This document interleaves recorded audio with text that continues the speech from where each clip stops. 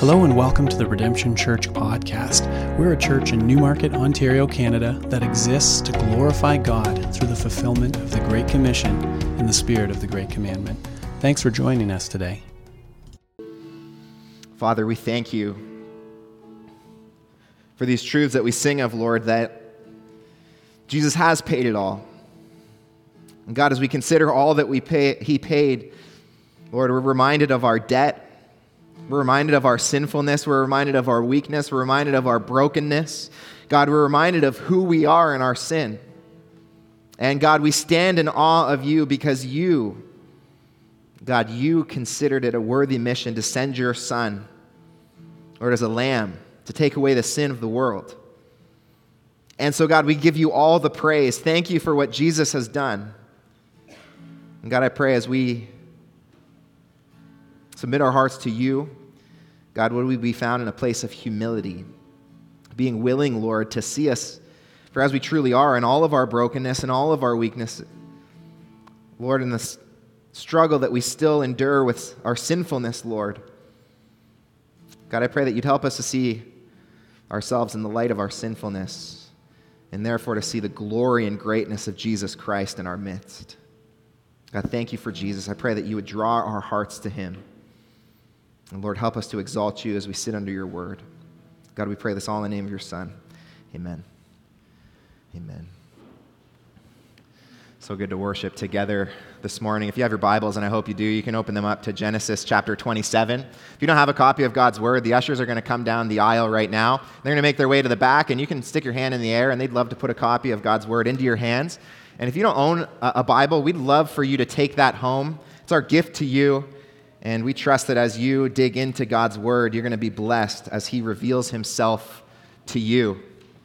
We're going to spend our time this morning in Genesis 27. Before we get there, though, I want to just maybe just highlight the work that God is doing in our midst. And I don't say this in any way. Hope this doesn't come off boastful. I say it to highlight the glory of God and the work that he's doing in our midst.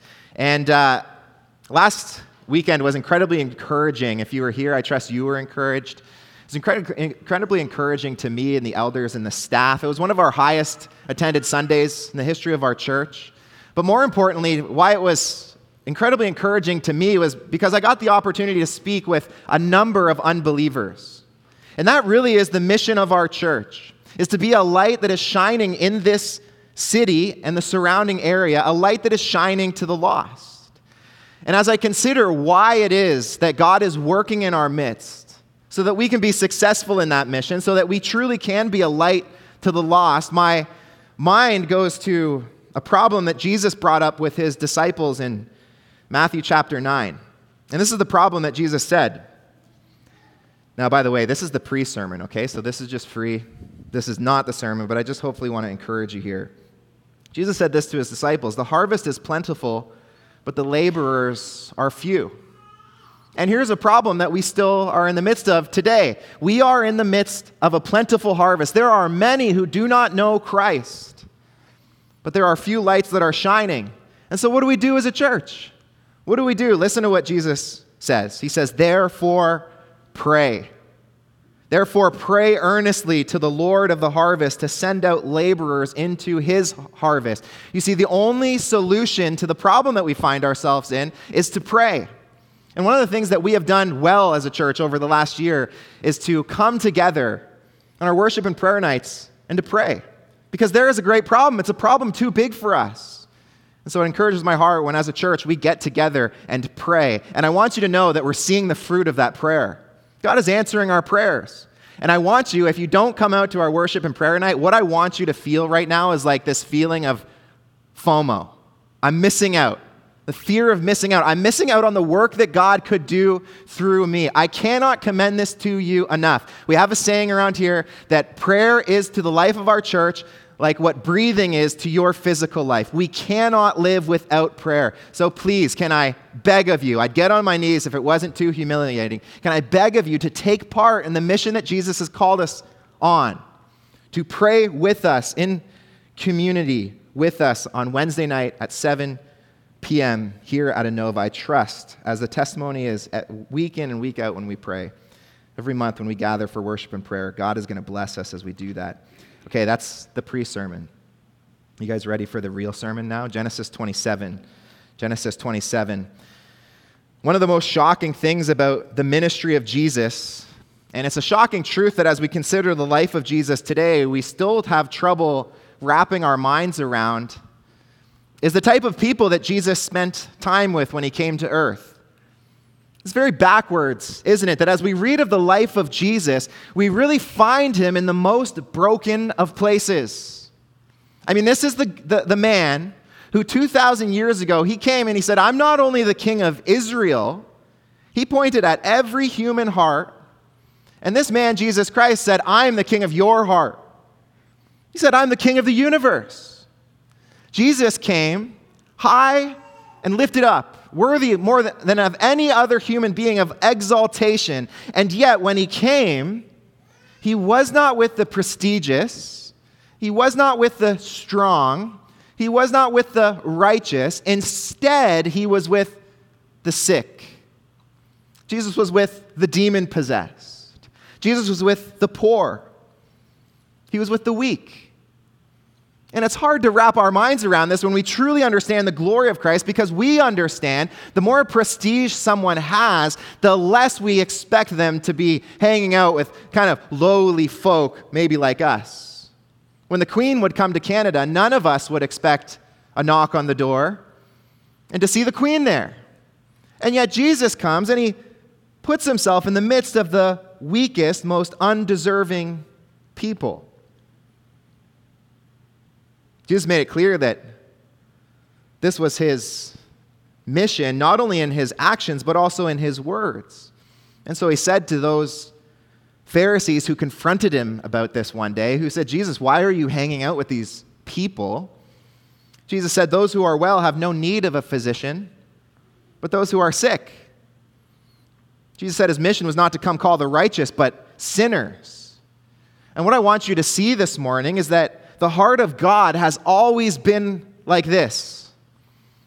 The heart of God has always been filled with compassion, so that the place that you will find God is in the midst of a broken, sinful, unrighteous people. This is where the compassionate heart of God always meets with his people. So understand this as a principle in your life then. The principle in your life is that if you make yourself strong, you will never see God. Pretend to be righteous. Put on the mask of Christianity. Speak all of the Christianese, and you will never in that lifestyle have a true and meaningful encounter with God. But the moment in your heart that you begin to exalt in your weakness, that you begin to recognize your brokenness, that you begin to understand your inability, in that moment you will find yourself in the presence of God. This is the reality of who God is. I love how one pastor says it, Dane Ortland. He says this. It's going to come up on the screen. He says, it's the most counterintuitive aspect of Christianity, that we are declared right with God, not once we begin to get our act together, but once we collapse into honest acknowledgement that we never will. And listen, this truth is so important for us to hear because it tells us exactly where God is going to meet us. Do you know where God will meet you this morning? It is in the place of honest recognition of your brokenness. I wonder the condition of your heart as you walked in this morning. You know, I as a human being can't see into the condition of your heart, but God certainly can. And I wonder if you walked in this morning thinking that you needed to really have your act together. Almost as like a charade, like I better not let anyone see into what's really happening in my heart. And maybe even with your family, you ever have those mornings? If we're honest, I have those kind of mornings all the time where you're with your family, you're fighting the whole way. As soon as those doors close, though, and you're walking in the church, everything's happy. You got to put on the mask. You got to put on the facade. I wonder if you walked in this morning discouraged, frustrated, weary, I want you to recognize that it's in the vulnerability of your discouragement and frustration and weariness that God is going to meet you this morning. Maybe you walked in these doors, it was just kind of part of the routine. Like, this is what we do on Sunday mornings. A little harder this morning with the sun shining, the heat. And yet you walked in here because this is routine. You've gone to church your whole life. And underneath the routine, maybe you've walked in here this morning disenchanted. Maybe this has just been a thing you've done your whole life. Maybe you're even beginning to grow cynical. You feel empty. And I want you to hear this morning that it's in the honesty of those feelings that Jesus will meet you. Maybe you're here and you're just utterly broken. You've struggled with the same sin year in and year out. You feel like you have not changed. You feel like you cannot be transformed. You feel like you should be so much more advanced in the faith. And I want you to know that it is those people that when Jesus was here, he met with first. This is so important in the life of our church, isn't it, that we understand this principle, that the compassionate heart of God seeks to meet with weak and broken people, because we will die as a church if we pretend to be strong. If we are dishonest about our brokenness, there is no way we can ever thrive, because God is in the midst of a broken people. What we're going to see in Genesis 27, I'm going to read it for us in a moment, is a whole number of God's people, all of whom are broken.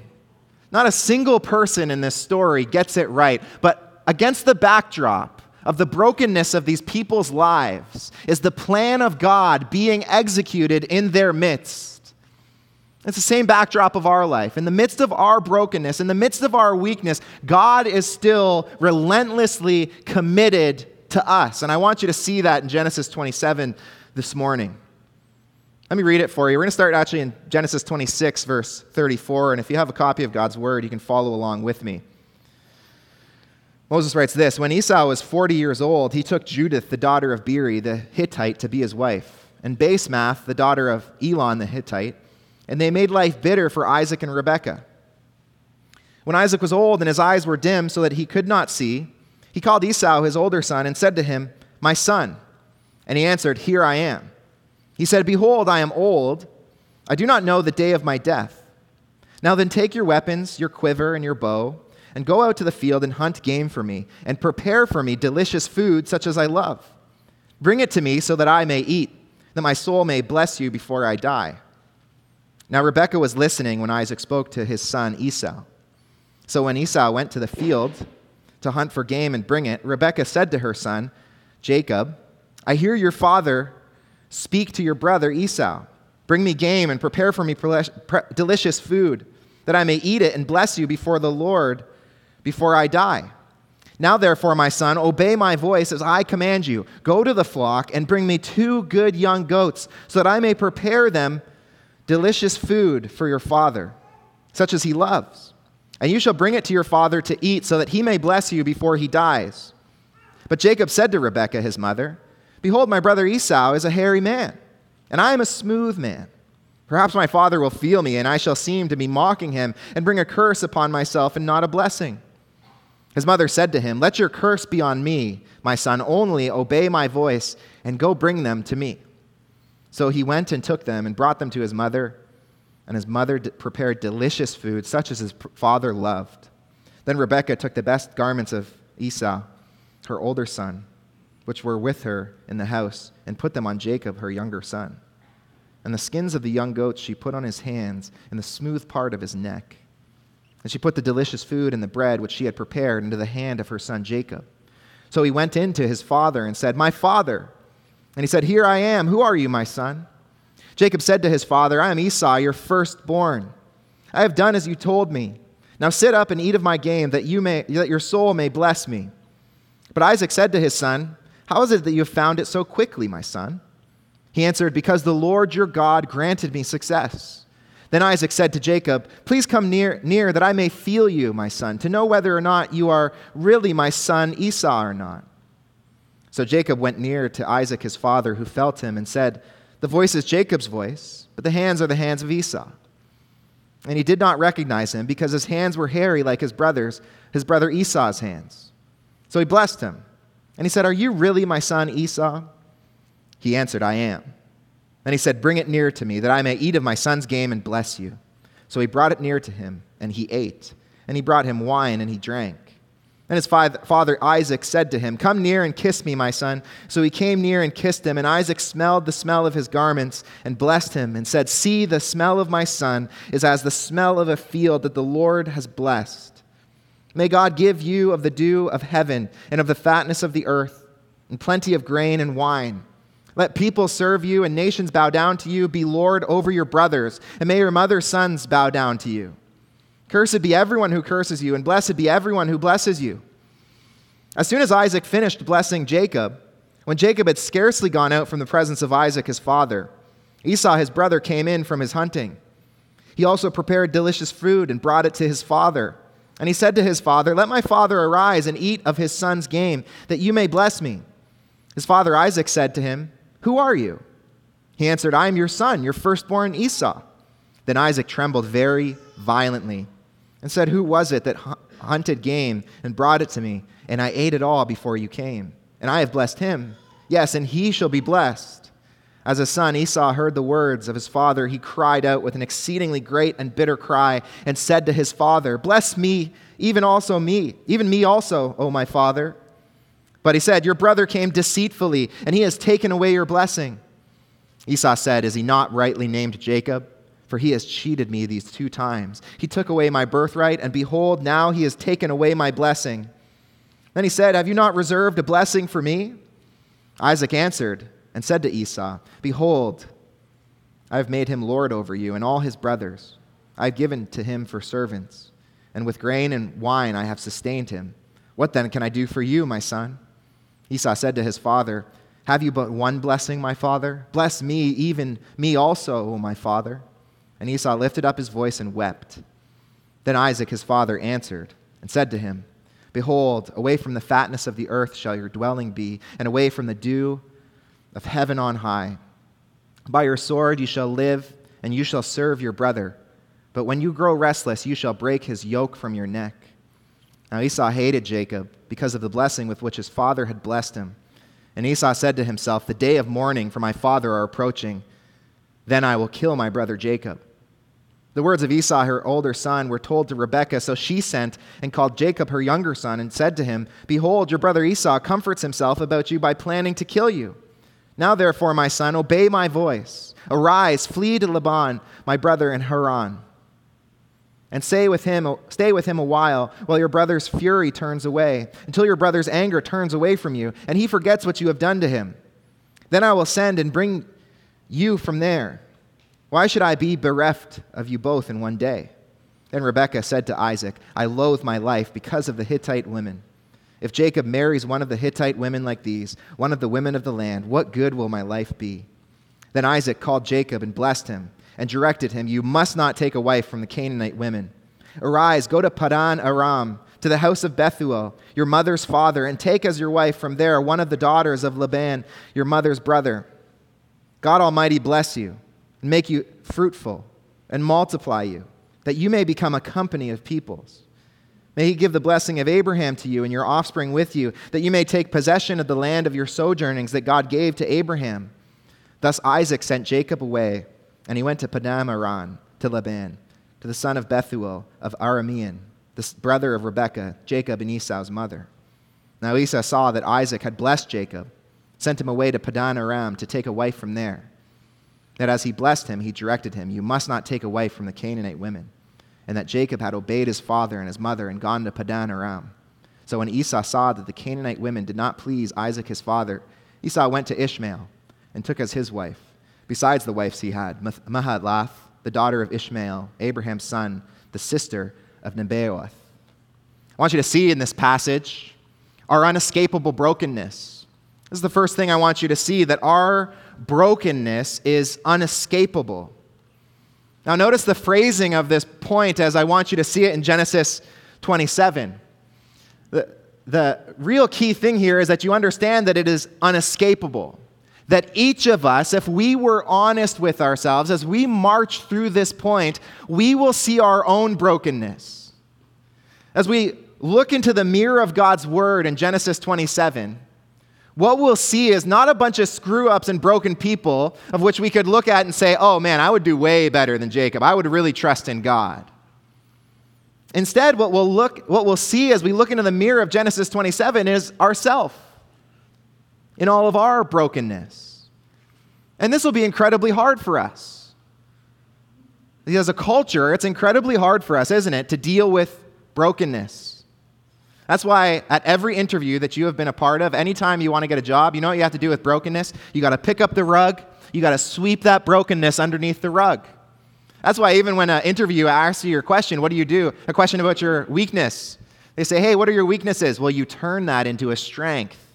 You say something along the lines of, oh, well, my greatest weakness is that I just care too much sometimes. Sometimes I'm too compassionate and it just gets me into so much trouble. You see, as a culture, we glory in our strength and hide our brokenness. Isn't it true that some of the people that you live closest to on your street, they would look at your life and think that everything is okay? And doesn't that even happen in the church? This place where we come and the acknowledgement, if we're Christians, that we are sinners in need of a Savior, we can even come in this place and start to believe that like the person beside you has it all together. Can you just do some preaching for me for a second? Can you turn to your neighbor and say, you're broken? Say, you're broken. Preach it, okay? Preach it. Preach it. Some of the spouses were a little too eager for that one. A little too eager for that one. That's what I want us to see, is that each of us are broken, because it's only once we understand our unescapable brokenness that we can understand why the gospel is good news. See, some of us, our hearts have grown so dull with the gospel because we've failed to see our brokenness. And of course, the gospel is going to be boring to you if you think that you're perfect, if you think that you constantly walk in strength. If the Holy Spirit, by His grace and mercy, hasn't convicted you of your sin, of course you're going to hear the gospel and say, oh well. Of course your heart's never going to be set aflame with a passion for the glory of God because you can't see your own brokenness. See, Jesus' medicine is for the sick, and it was them that He sought. And today, this morning, it's the sick that He seeks. It's the broken that He seeks. And so I want you to see our brokenness in this passage. I want you to see the redemptive will of God working in the midst of a broken people. The first way that we are broken, I want you to see in this passage, is that our desires are broken. We as a people have broken desires. In our desires, we are broken in every way. And we see this really from the very beginning of Chapter 27. We see this in the life of Isaac. Now, in verse 1 of chapter 27, we're told that Isaac was old. Don't you love how straight up Scripture is? Isaac is old. And one of the ways they knew is that his eyes were growing dim so that he could not see. And the sense that we get as we march through this passage is not only that Isaac is physically blind, but also that this blindness is pointing to a sign of spiritual blindness that Isaac has. That Isaac, with the eyes of his heart, cannot really see what he truly, actually needs. See, what we find in Isaac's life is that he's blind to the plan of God and the way that God wants to work through Jacob. You'll remember, if you were with us when we were in Genesis 25, that God had told Isaac exactly what he was going to do. Do you remember that? In Genesis 25, Rebecca was told along with Isaac that there were two nations in her womb. God said, 2 peoples from within you shall be divided, but listen to what God said. The one shall be stronger than the other, the older shall serve the younger. From the very beginning, before of all of Jacob's deceit, God said that His plan was to work through Jacob. So Isaac then, by setting his heart on Esau, set his heart on the wrong son. God had clearly told him who He was going to work through, and yet here is Isaac desiring to give the blessing to Esau. We saw it from the very beginning in Genesis 25:28. This is what we were told. We were told that Isaac loved Esau because he ate of his game, and Rebekah loved Jacob. So instead then of Isaac delighting in the plan of God Instead of Isaac hearing God's plan and then saying, okay, God, I'm on board, let's do this, Isaac's heart is drawn a different way. His desires go the opposite way of God's desires. God desires to bless Jacob. Isaac desires to bless Esau. And so the question is why? And I want you to see it's because of Isaac's broken desires. Why does Isaac love Esau? Well, we're told time and time again, we read it there in Genesis 25, that Esau loved the food, that Isaac loved the food that Esau could make. This is the power of food. And here in Genesis 27, you get this sense that by everyone around Isaac knows that he is blinded by this love for food. 3 times it comes up.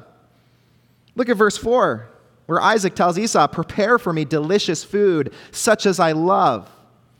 Look at verse 7. Bring me game. This is Rebekah now talking to Jacob. Bring me game. Prepare for me delicious food that I may eat it and bless you before the Lord, before I die. Look at verse 9, where Rebekah again says, go to the flock and bring me 2 good young goats so that I may prepare from them delicious food for your father, such as he loves. Look at verse 17. And she put the delicious food and the bread which she had prepared in the hand of her son Jacob. Everyone around Isaac knows that he desires food too greatly. Though he had clearly heard God's plan to work through Jacob, it is his love for food that leads him astray. When we look at Isaac and you say, how could you be so ridiculous? So that the love of a thing of this world would cause you to disobey God and not desire his plan to be fulfilled. And yet, as we look at ourselves, we see those same broken desires, don't we?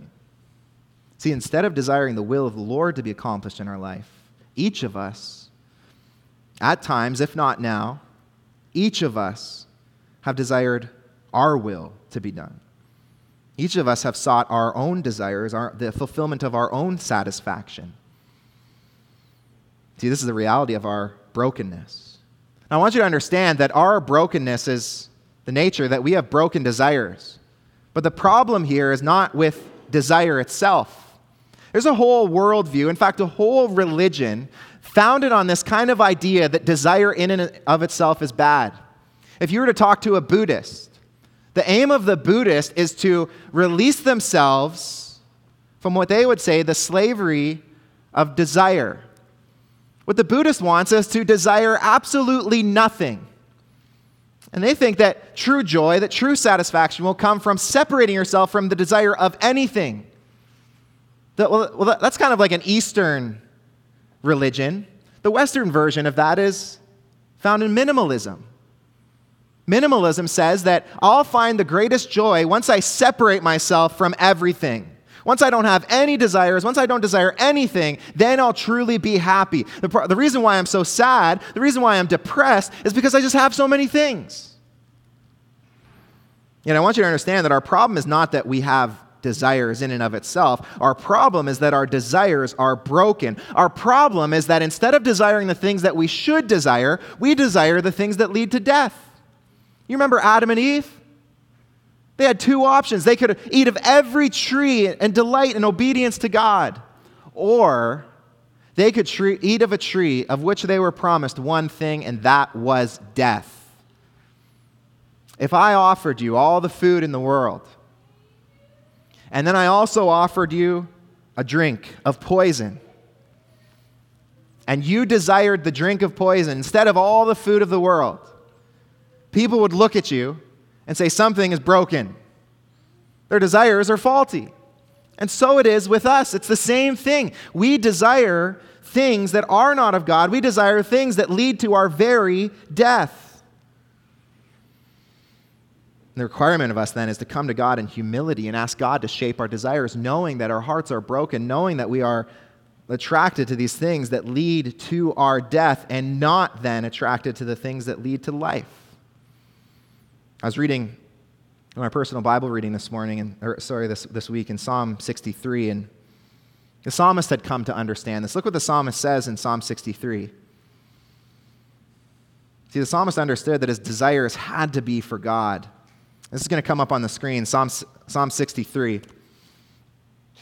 It's going to come up right now. Here we go. Okay, so here's what the psalmist says. It says, "So I will bless you as long as I live." I think this is like the 4th verse or something. Are these out of order? All right, well, let me read it for you, and maybe he can follow along. Here we go. "Oh my God, you are my God. Earnestly I seek you. My soul thirsts for you. My flesh faints for you, as in a dry and weary land where there is no water." Here's what the psalmist recognizes in this first verse. There is nothing that can satisfy apart from God. So look what he does. He says, "So I have looked upon you in the sanctuary, beholding your power and glory. Because your steadfast love is better than life, my lips will praise you. So I will bless you as long as I live. In your name I will lift up my hands."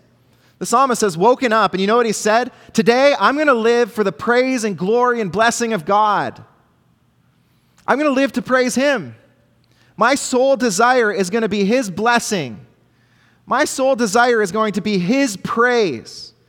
So then look what he understands will happen in this last verse.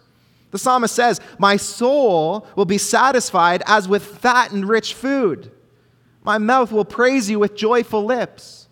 You know what the psalmist comes to realize? That his soul is created for one food alone.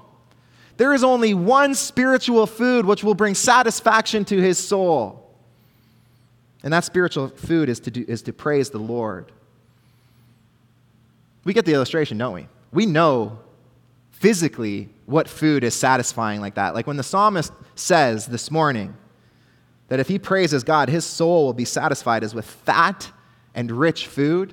Each of you can think about what kind of food that is. For me, that's like a freshly baked chocolate chip cookie. Can we just take a moment? We do this all the time because I just love cookies. But can we just take a moment to delight in the glory of, like, I'm talking not like one of those like Chips Ahoy, okay? We're not talking that. I'm talking like a freshly baked chocolate chip cookie.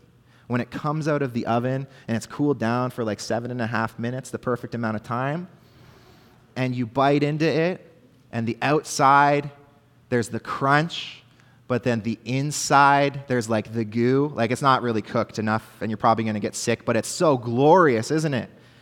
And it just melts in your mouth. This fat and rich, satisfying food. Well, what the psalmist understands is that your soul is created for that same kind of spiritual satisfaction. That when you wake up every day and you make it your aim to praise God, your soul will be satisfied as with fat and rich food. This is the only way to find satisfaction. It's so backwards. Because what the world says is you got to focus more on yourself. Take some more me time. And the Bible says you focus on God. You make everything about God. And when you do that, you find the one thing that your soul can truly be satisfied. This is the food of every human soul, to praise the Lord. What does that look like in your life? Well, it means this. Every day you wake up, you say, how can I live today to praise God? How can I work in a way that's going to bring praise and glory to God? How can I love my family in a way that's going to bring praise and glory to God? In everything, we seek to bring praise and glory to God. And when you do this, you'll find the deepest satisfaction. The problem is that our desires are broken. It's not only our desires that are broken. The next thing I want you to see in this text is that our motives are broken. See, it's possible to do the right thing, but have the wrong motives, isn't it? And that's what we see in Rachel's life. Remember in Genesis 25, we were told that Rachel's heart was with was with Jacob. Well, Isaac loved Esau. Rachel loved Jacob. And yet, as we read through this text, we get no indication that Rachel has the right motive at all. There's not even a mention of God in this text. See, Rachel's desire is not to give God glory, not to praise God. Rachel's desire and motivation for Jacob to get the blessing really comes from just this personal love that she has for Jacob. Now remember that this was the same woman that in Genesis 25, when she was barren, and when she noticed Jacob and Esau were wrestling in her womb, she cried out to God. See, Rachel began her life depending on the Lord, but she had come to this point, and she no longer cared about depending on the Lord. She no longer walked in the Lord's strength. She no longer turned to the Lord. See, what Rachel should have done is when she saw Isaac wanting to give the blessing to the wrong son, Rachel should have turned to the Lord. The Lord had already delivered her when she was pregnant with her 2 sons. The Lord would deliver her again. Instead, Rachel turns to her own way. Rachel turns to deceit. This is the danger of Christianity, isn't it? It's very possible for us to do all the right things and yet have in our hearts the wrong motives. We can align our lives on the outside to make it look like we're living uprightly, and yet on the inside have all the wrong desires. See, it may be possible that from the outside it looks like you do all the right things, but you have all the wrong motivations. This is why I find one of the scariest stories in Scripture is of the people who come to Jesus on the last day and they say to Jesus, Lord, Lord, didn't we cast out demons in your name? Didn't we do like all these mighty works in your name? Lord, we did it. We did the Christian things. And then what does Jesus say to them? Depart from me, I never knew you. See, these people, they had their act together, but they never really knew the Lord. They did all the right things. They even did amazing things, but their heart was never for the Lord. They did these things from a self-centered heart rather than a God-centered motivation. One of the ways I see this alive in our church today is in the lives of young people. If you're a teenager here and a young adult maybe, I just have a special word for you right now. That you are in a time in your life where it can be very advantageous to you to live for Christ. Why is that? Well, it's because your parents likely love the Lord. And you can learn how to cheat the system, can't you? Like if you come down in the morning, I hope I'm not giving you any ammunition here. If you come down in the morning and say, hey, Mom, this morning I was reading the Bible and I was praying.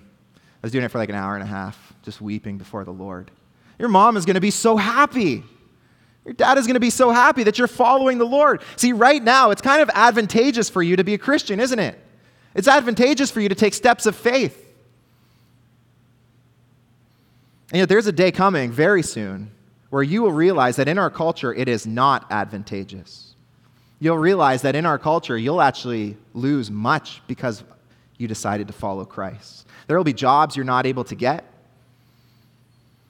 There will be people who look down on you because of the things that you believe.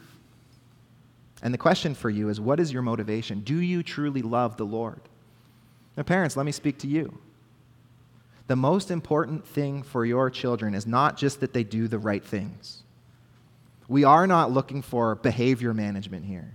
The most important thing is that your children have a heart that is set on the Lord. The most important thing is that you, as their parent, you shepherd their heart. That doesn't mean you ignore the behavior. It just means that you need to get a level deeper than the behavior. You need to get to the heart. And you need to apply the gospel to these kids' hearts. We're aiming for motivation here. Not just that they do the right things, not just that they're in the right places, but that they believe the right things, that they love the right things. Because we're broken in our motives. I want you to see next the unescapable brokenness of our actions. See, Isaac shows us the brokenness of our desires. Rebekah shows us the brokenness of our motives. And what Jacob shows us is the brokenness of our actions. While Rebekah had crafted the plan and did all the work in the background, Jacob is the one who carries it out.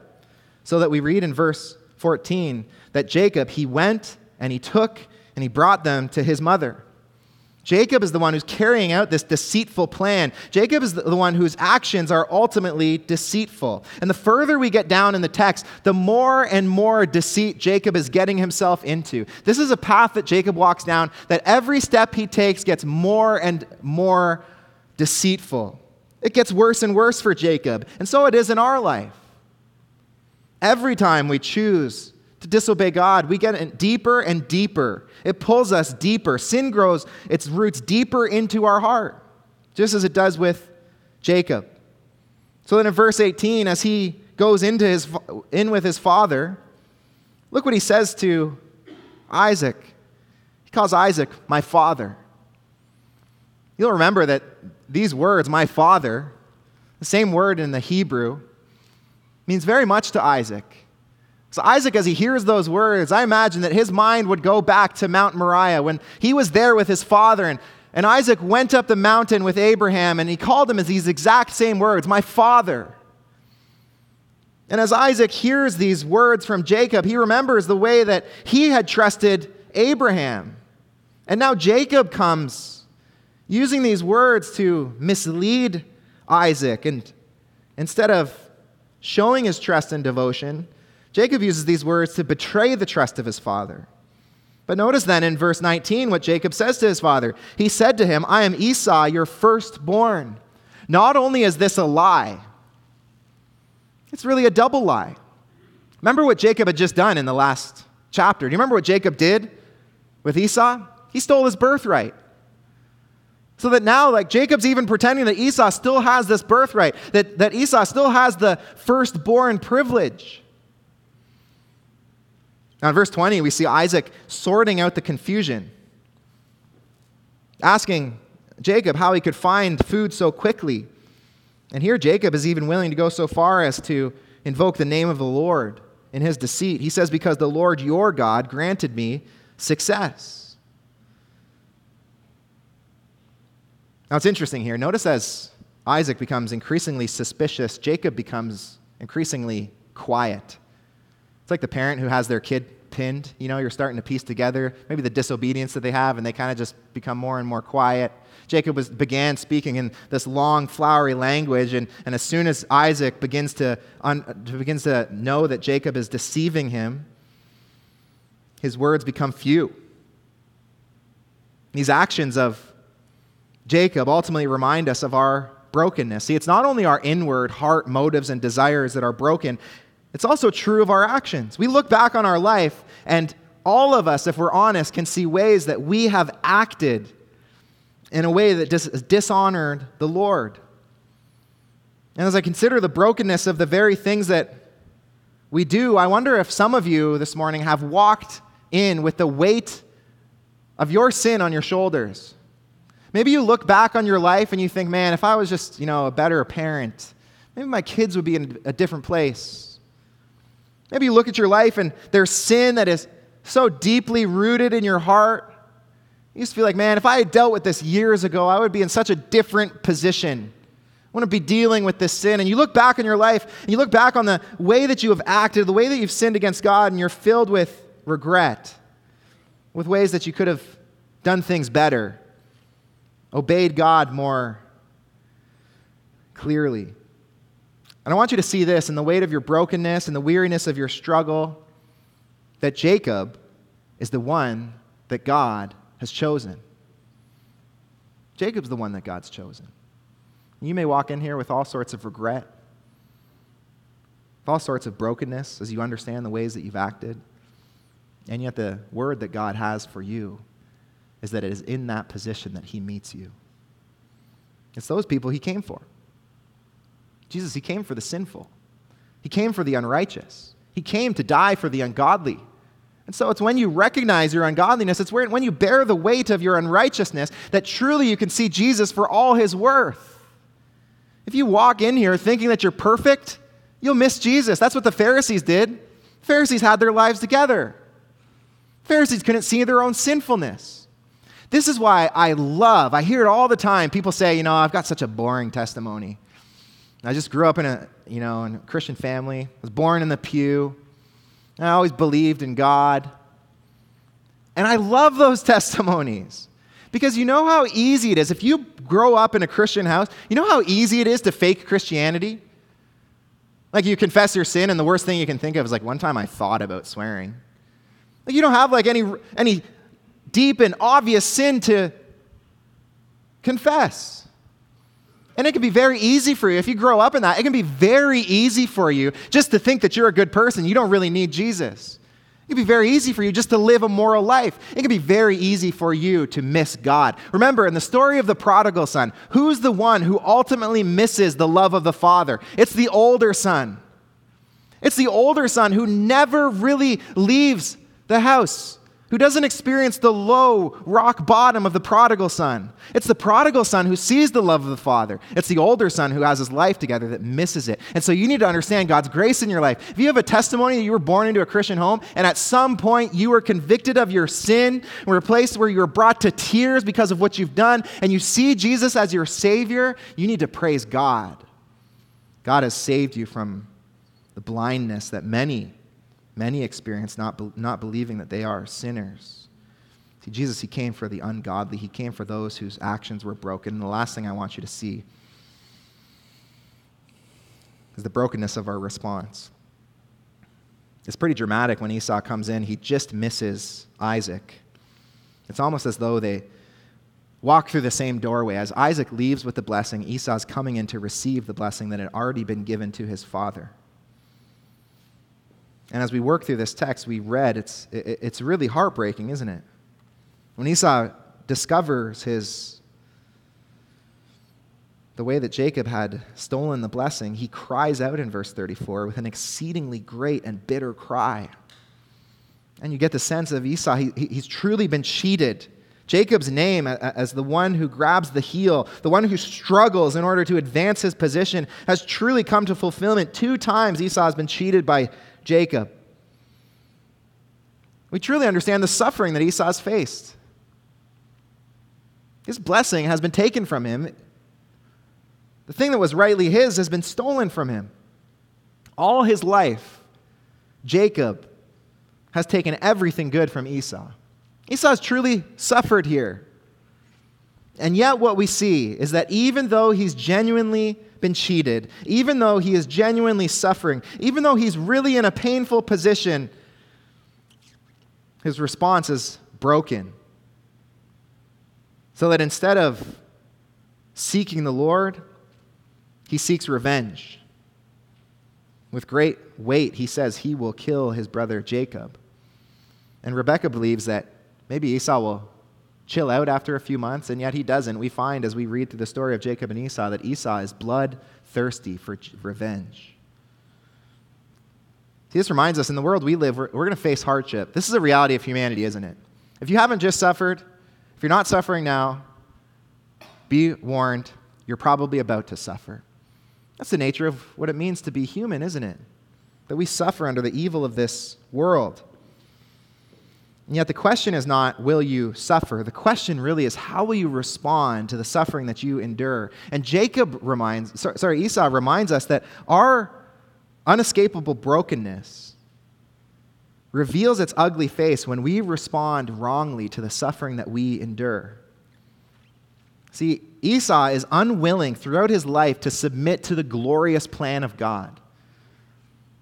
When Esau heard that God was going to give the blessing to Jacob, he should have thrown his hands up and said, God, I don't understand why, but I'm going to trust you in this. I'm going to trust that your way is better than my way. Instead, the way that Esau responds is the way that so many of us respond. Instead, he says, no matter what, I'm going to get my way. If I have to kill my own brother, if I have to kill Jacob, I'm going to get my way. I'm going to get my birthright back. I'm going to get my blessing back. See, Esau's mentality is this my will mentality. No matter what happens, I'm going to work out my will. And the reality for each of us is that we at times respond to suffering that way. See, suffering is when our life is completely out of control and things are happening that we would never plan for ourselves. Isn't that kind of a good definition of suffering? Like no one has ever suffered in their life and said, oh, this is exactly what I wanted to happen. This sickness is exactly what I wanted. Instead, suffering happens when the plan that we had for life takes this diversion. And all of a sudden, we're at a crossroads where we have to decide, are we going to rest in the will that God has for our life, in the way that he's working things out, or are we going to fight in order to get it our way? This is what we see in the life of Esau, that he fought to get his own way. Notice how that compares to Jesus. See, Jesus, like Esau, like us, faced suffering. He faced unfair punishment. And yet in the garden, what does Jesus say? Not my will, but your will be done. Jesus is not committed to his own way. He's not committed to his own will. He's committed to God's will. What's our point here? Our point here is to highlight our unescapable brokenness. And I hope by this point in the message you feel this weight. Feel this weight of brokenness. You feel this weakness. That as a child of God, you have failed. And in many ways, unless God were relentlessly committed to you, you would be too broken to be used by him. And yet what we find is this. And I want you to see this quickly, that God is relentlessly committed to us and our brokenness. See, against the backdrop of this story has been God's relentless commitment to his people. God promised to bless Jacob, and he would even use the wicked actions of his children so that Jacob would get that blessing. And in chapters 28, what we see is that God is committed. God is committed to preserving his people. Why? Because from the very beginning, you remember Genesis 3:15, God promised that a Savior would come. God promised that through the seed of the woman, through the seed of Eve, through this family of Adam and Eve, he would provide a Savior, one who would crush the head of the serpent. And so all throughout Genesis, the storyline is this: how is God going to do that? And you feel the tension when Rebekah says to Isaac in verse 46, I loathe my life because of the Hittite woman, because Esau has abandoned God's plan. And now all of salvation depends on Jacob. Jacob needs to marry someone from the line that God has chosen. And if he doesn't, there's no salvation. And God is relentlessly committed to his people so that no matter how sinful Jacob is, as God has chosen to bless him, he will preserve the line so that someday, it's clearly not Jacob, but one will come in the line of Jacob who will be the Savior of God's people. See, the plan of God, it won't fail. The plan of God is to deliver Jesus into the midst of our brokenness. What Jacob reminds us is that salvation cannot come through him. He's too broken. It must come through someone else. And as we look back on the story of Jacob, we see Jesus in every way. You see, God was relentlessly committed to Jacob and his family through his deceit. I wonder if your response to that is, well, so what? So what that thousands and thousands of years ago, God was committed to this family? Well, the so what is that God has proven his commitment to you. How has he done it? He has done it from the line of Jacob. He has provided for you a perfect Savior in Jesus Christ. And when Jesus came, in every way, he proved his commitment to you. Jesus came and he drew near to the weak. So then in Hebrews 4:15, it says these words, for we do not have a high priest who is unable to sympathize with our weaknesses. If you put that in the positive, think about it. Jesus is able to sympathize with you in your weaknesses. Church, what is it that Jesus sympathizes with you in? What is it that causes Jesus to wrap his arms around you and say, I got you, I'm with you? It's not your strength. It's not when you have everything together. It's your weakness. Jesus sympathizes with you, not when you're perfect. Jesus sympathizes with you when you recognize your weakness. So that the writer of Hebrews says in verse 16, let us then with confidence draw near to the throne of grace that we may receive mercy and find grace to help in the time of need. When are you going to meet with Jesus? It's when you recognize your need for him. It's when you recognize your weakness. That's when Jesus comes to you. See, Jesus draws near to you in your weakness. Jesus has compassion for you in your brokenness. You come in here with the weight of your brokenness. You feel like you've just messed up so many ways, so many times, in such significant ways, and it's for you. In that place of brokenness that Jesus came. He proved it in his life. He was with the sinful. He was with the broken. He was with the unrighteous. And he came and he called the broken to him that they may find rest in him. You know, the story of Jacob, what does it really prove to us? It proves that God's relentlessly committed to a broken people, isn't it? Jacob is not the story of a person who had his life all together and God took and said, okay, because your life is all together, I can use you. Jacob is the story of a man who fails time and time again. It's like you cannot write a worse biography for Jacob. He is such a mess up. He's so deceitful. He's so sinful. And yet, Jacob will be the one through whom God works and ultimately delivers us Jesus. And what is it teaching us as a church? It's teaching us that God gets glory when he takes people's lives who are ultimately so messed up and he transforms them from one degree of glory to another until they increasingly look like Jesus Christ. Christian, you look at your life, you feel like you've got nothing together. God looks at your life and he says, I'm ready to transform you so long as you are ready to acknowledge your weakness and lean into me. Then I will meet you. Let's pray together. Father God, thank you. God, thank you for the love that you have displayed to us that we only see when we look to Jesus. Lord, there you proved, as Christ died for the ungodly, as he died for the unrighteous, Lord, there you proved that you loved us to such a degree that no amount of sin could keep you from sending your Son to deliver and to save us. And God, I pray by the power and presence of your Holy Spirit right now that many who are discouraged, many who are disenchanted with you, who feel weak, who understand their brokenness, Lord, I pray that right now, even in this moment, as we respond to you in song, God, they would find that you are the God who meets them in that place and desires to grow them, transform them, and to receive all the glory for the work that you do in their lives. So, God, we give you all the praise. And we pray this all in the name of your Son. Amen.